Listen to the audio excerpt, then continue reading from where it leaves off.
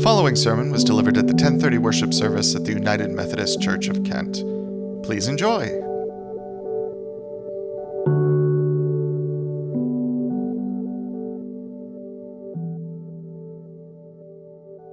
The sermon this morning is a continuation of a sermon series entitled Life in Christ. Let's be for a moment in a spirit of prayer. May the words of my mouth and meditations of our hearts be acceptable in your sight, O Lord, our strength and our Redeemer. Amen. Recently, as many of you know, I spent time in a hospital. It was only one night, and it was an orthopedic hospital, Crystal Clinic, where there are not generally people with life-threatening illnesses. But my little sojourn reminded me of one of the features of hospitals that I have observed across many years of doing hospital visitation. When you go to a hospital, you see a lot of activity in the hallways. You see nurses moving from room to room. You see support staff wheeling carts of food and cleaning materials. You see patients being transported in and out of rooms, going to tests or to surgeries. But one thing you never see a corpse being rolled down the hall on a gurney. That's interesting because people die in the hospital all the time. But if you show up to visit someone in a hospital or to have a test or to have a surgical procedure, you never see a dead person rolling by. Now, there's a reason for that. If you were to see a dead person rolling by, you might decide that you did not want that surgery after all. You might be upset. And so there are procedures in place in hospitals to keep the deceased out of view. They are discreetly moved to the morgue. And that reflects a general practice in our society. As much as possible, we keep death out of view. Of course, we are not shielded from the fact of death. We hear reports of death all the time in the news. But the big stories about death are typically of people far away, people in the Ukraine, for example. Naturally, we also see obituaries. We hear about the deaths of people that we knew. But we have a way of reminding ourselves that, of course, it is always someone else who has died. In his classic book, The Death of Ivan Ilyich, Leo Tolstoy tells the story of the death of a middle-aged Russian professional in the late 19th century, and he describes the response of people who knew the man as follows. Besides considerations as to the possible transfers and promotions likely to result from Ivan Ilyич's death, the mere fact of the death of a near acquaintance aroused, as usual, in all who heard it, the complacent feeling that it is he who is dead and not I. We like to keep the reality of death at a distance from ourselves, and our culture helps us to do that. Most of us just don't see death in our daily lives, and when we do go to a funeral and there's a body in the casket, the deceased person is made to look as much as possible as he or she did during life. In contemporary funeral practice, there's often an effort to look away from death altogether. Rather than calling the service a funeral, which sounds grim, the preference today is to call the service for a deceased person a celebration of life. At some celebrations of life, the entire emphasis is on upbeat stories about good things the person did and happy memories that people have. Every effort is made to turn the focus away from the fact that the person is dead. Moreover, when it comes to our personal lives, our culture has many mechanisms in place to help us to think that our life will go on indefinitely.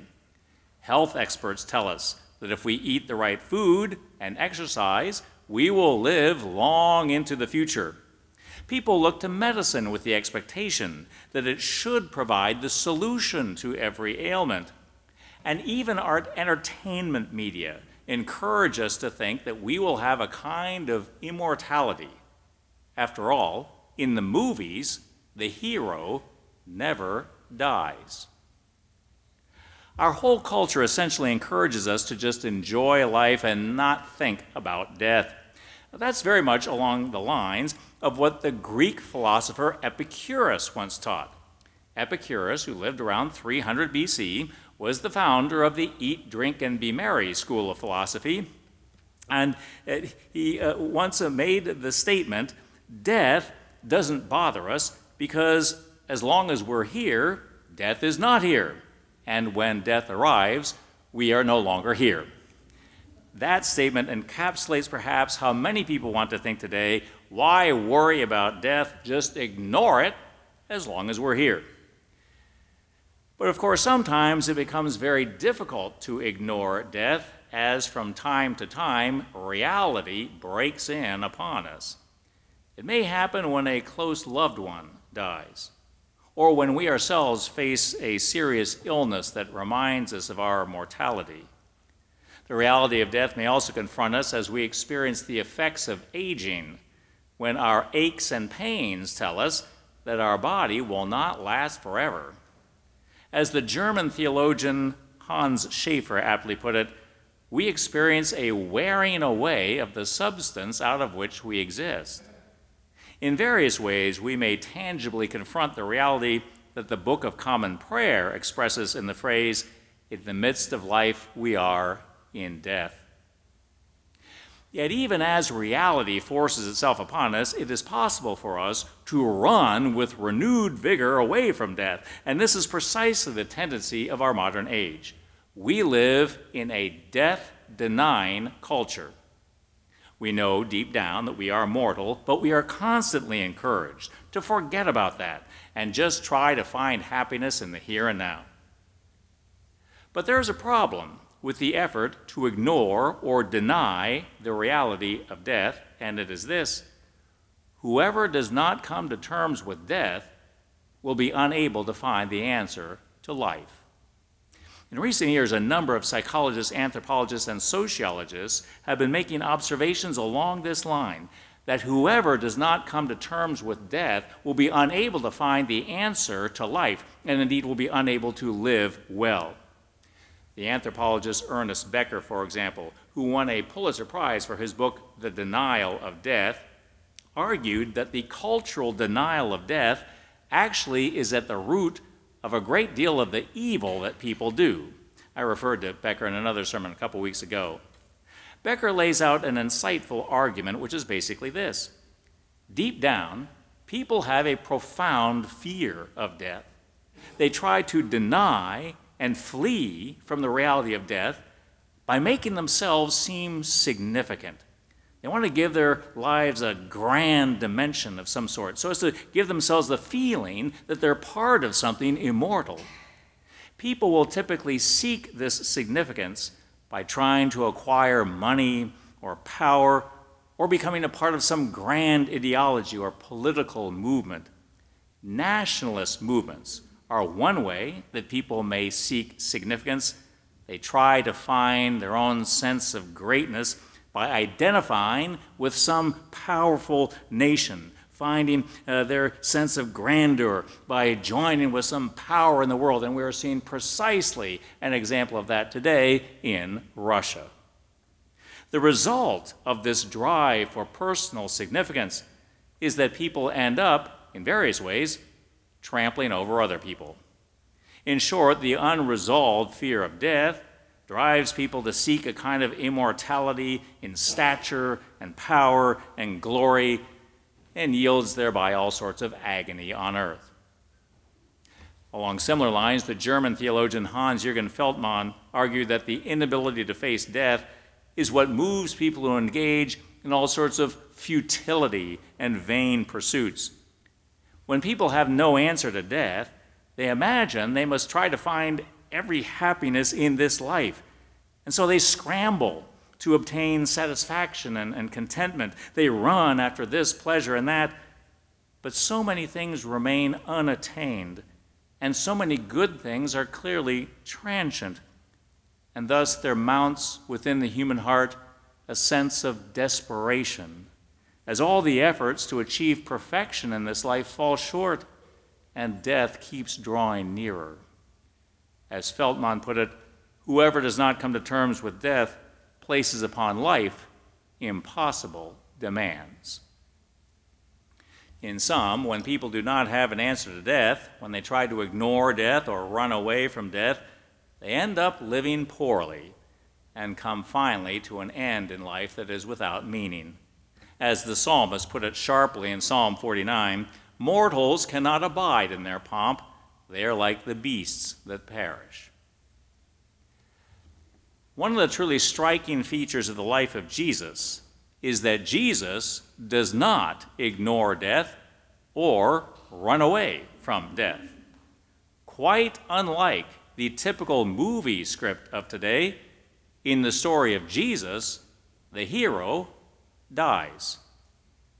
Of course, the disciples then respond in a way that's typical for human behavior. They run away and hide.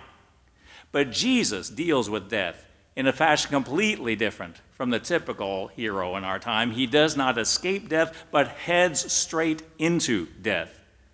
And he ends up finally in a tomb. The story of Jesus thus runs absolutely counter to that centuries-old tendency to ignore or run away from death. The story of Jesus says that if we're going to have an answer to life, we have to have an answer to death. Jesus enters right into death. And the final answer then comes on Easter.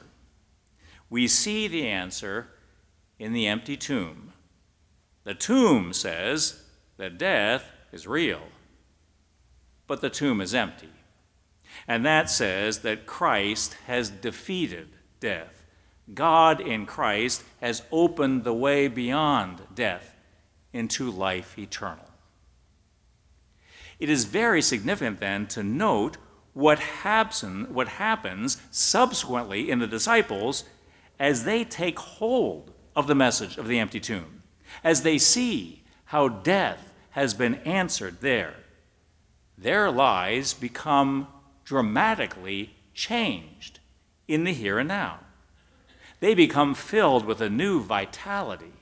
They have a new sense of purpose and being a part of God's eternal plan. They are buoyant with a feeling of joy and confidence in God.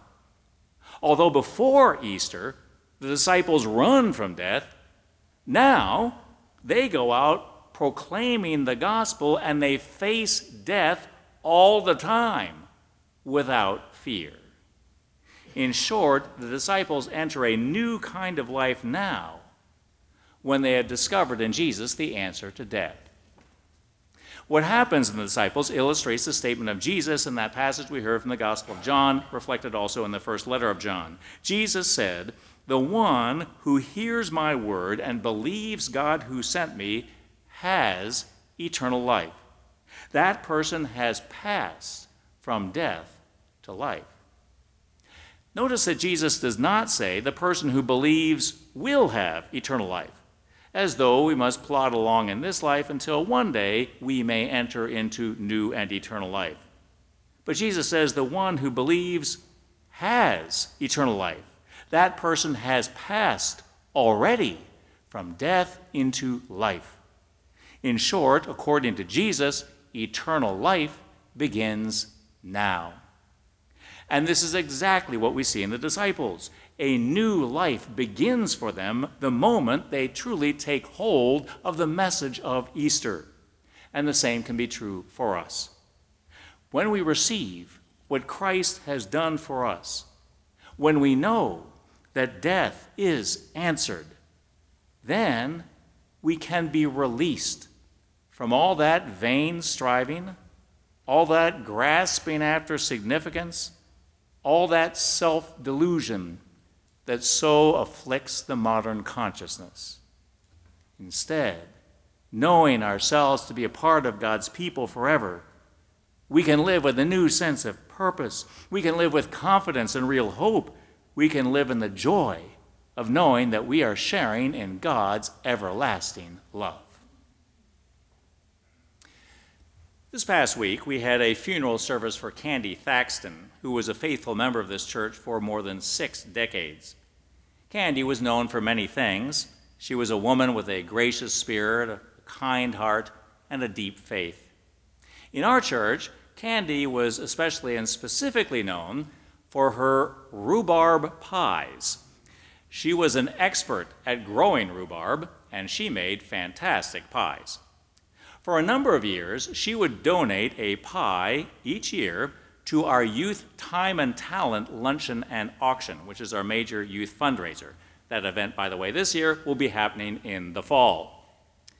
In my remarks at the funeral this past week, I recalled the story of how one year, as Candy's pie was being auctioned off to members of the congregation, the price was bid up to $800.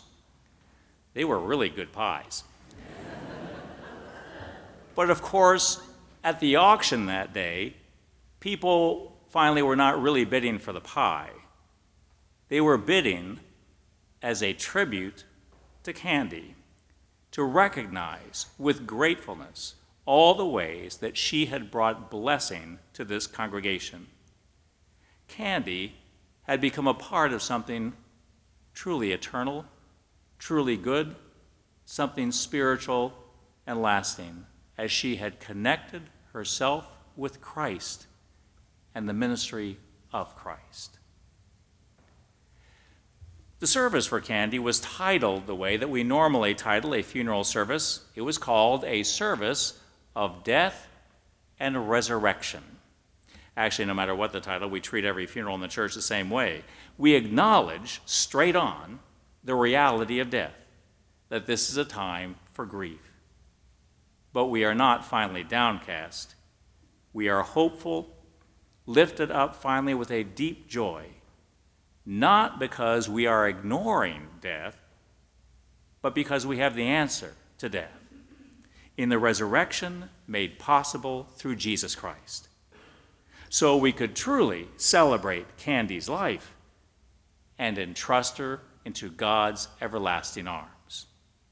The story of Easter says that we can each look death straight in the face and look right through it to see the promises of God.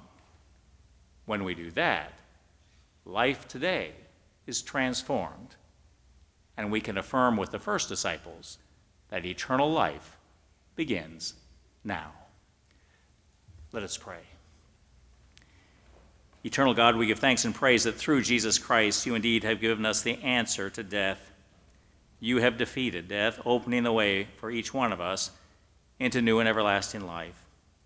Inspire us, O Lord, that we might take hold of that message truly for our own lives, that we might receive that gift of forgiveness and everlasting life that comes to us through Jesus Christ, that we might know today that we are a part of your eternal kingdom, in order, Lord, that as we take hold of that good news, our lives today might be transformed. We might live today as your people, knowing ourselves to be a part of your kingdom forever, and sharing today and reaching out with your eternal love to the world. We thank you, Lord, that as you bestow your grace upon us, you draw us into fellowship with one another, that we might grow together in faith and grow in service for others. We do give thanks for your empowering Spirit that is with us, and we pray especially this morning for people who are dealing with particular challenges. We remember those who are dealing with illness or recovering from surgeries, and pray especially today for Gail Lundberg, Pat Ginn, Deb Saito, and Krista Clavicilla, praying for your ongoing healing power. We remember those who are mourning, and we continue to pray for the family and friends of Candy Thaxton. And we pray especially today for the family and friends of Joanne Maynard, giving thanks, O God, for Joanne's witness and service across many years in the life of this church, and trusting her, Lord, into your arms. We thank you for the good news that indeed, because of Christ, death is not the end, but that we have in you that promise of life forever, life that can begin today in each one of us. Move us, Lord, as we share in that life as your people with one another, as we join as your family in the church. We do lift up our fellow United Methodists this morning at the Streetsbury United Methodist Church, and we rejoice in those ways that we can be a part of ministry in the world at large. We do give special thanks today for Africa University, for the ministry that is being carried on there for many students across Africa. We thank you for the ability to be a part of that project to create a new women's dormitory, so much needed there for the growing student population. We pray, Lord, you continue to empower our efforts to reach out in mission with others. We do remember persons around the world who are in times of great challenge. We think especially of people in Ukraine. Well, Lord, on this day, which in the Eastern Orthodox Church is being celebrated as Easter Sunday, we think of persons in Ukraine who are suffering from a horrible and evil war. We think also of persons in Russia who are being so terribly misled. We pray, O Lord, that your enlightening spirit would be at work in people's hearts and minds, and pray that that message of resurrection might indeed give persons hope that out of the ashes of today, new life can emerge, that, Lord, you are one who creates new beginnings. Lead each one of us to see that power, how we can be a part of your life-giving power today. Move us as we join with you in giving praise for your wondrous gifts and opening our lives so that we might share today as your disciples and reach out with your grace to all the world. In the name of Jesus, our Lord and Savior, we pray. Amen. Thank you for listening to this edition of the United Methodist Church of Kent Sermon Podcast. For more information about the church, visit www.kentmethodist.org.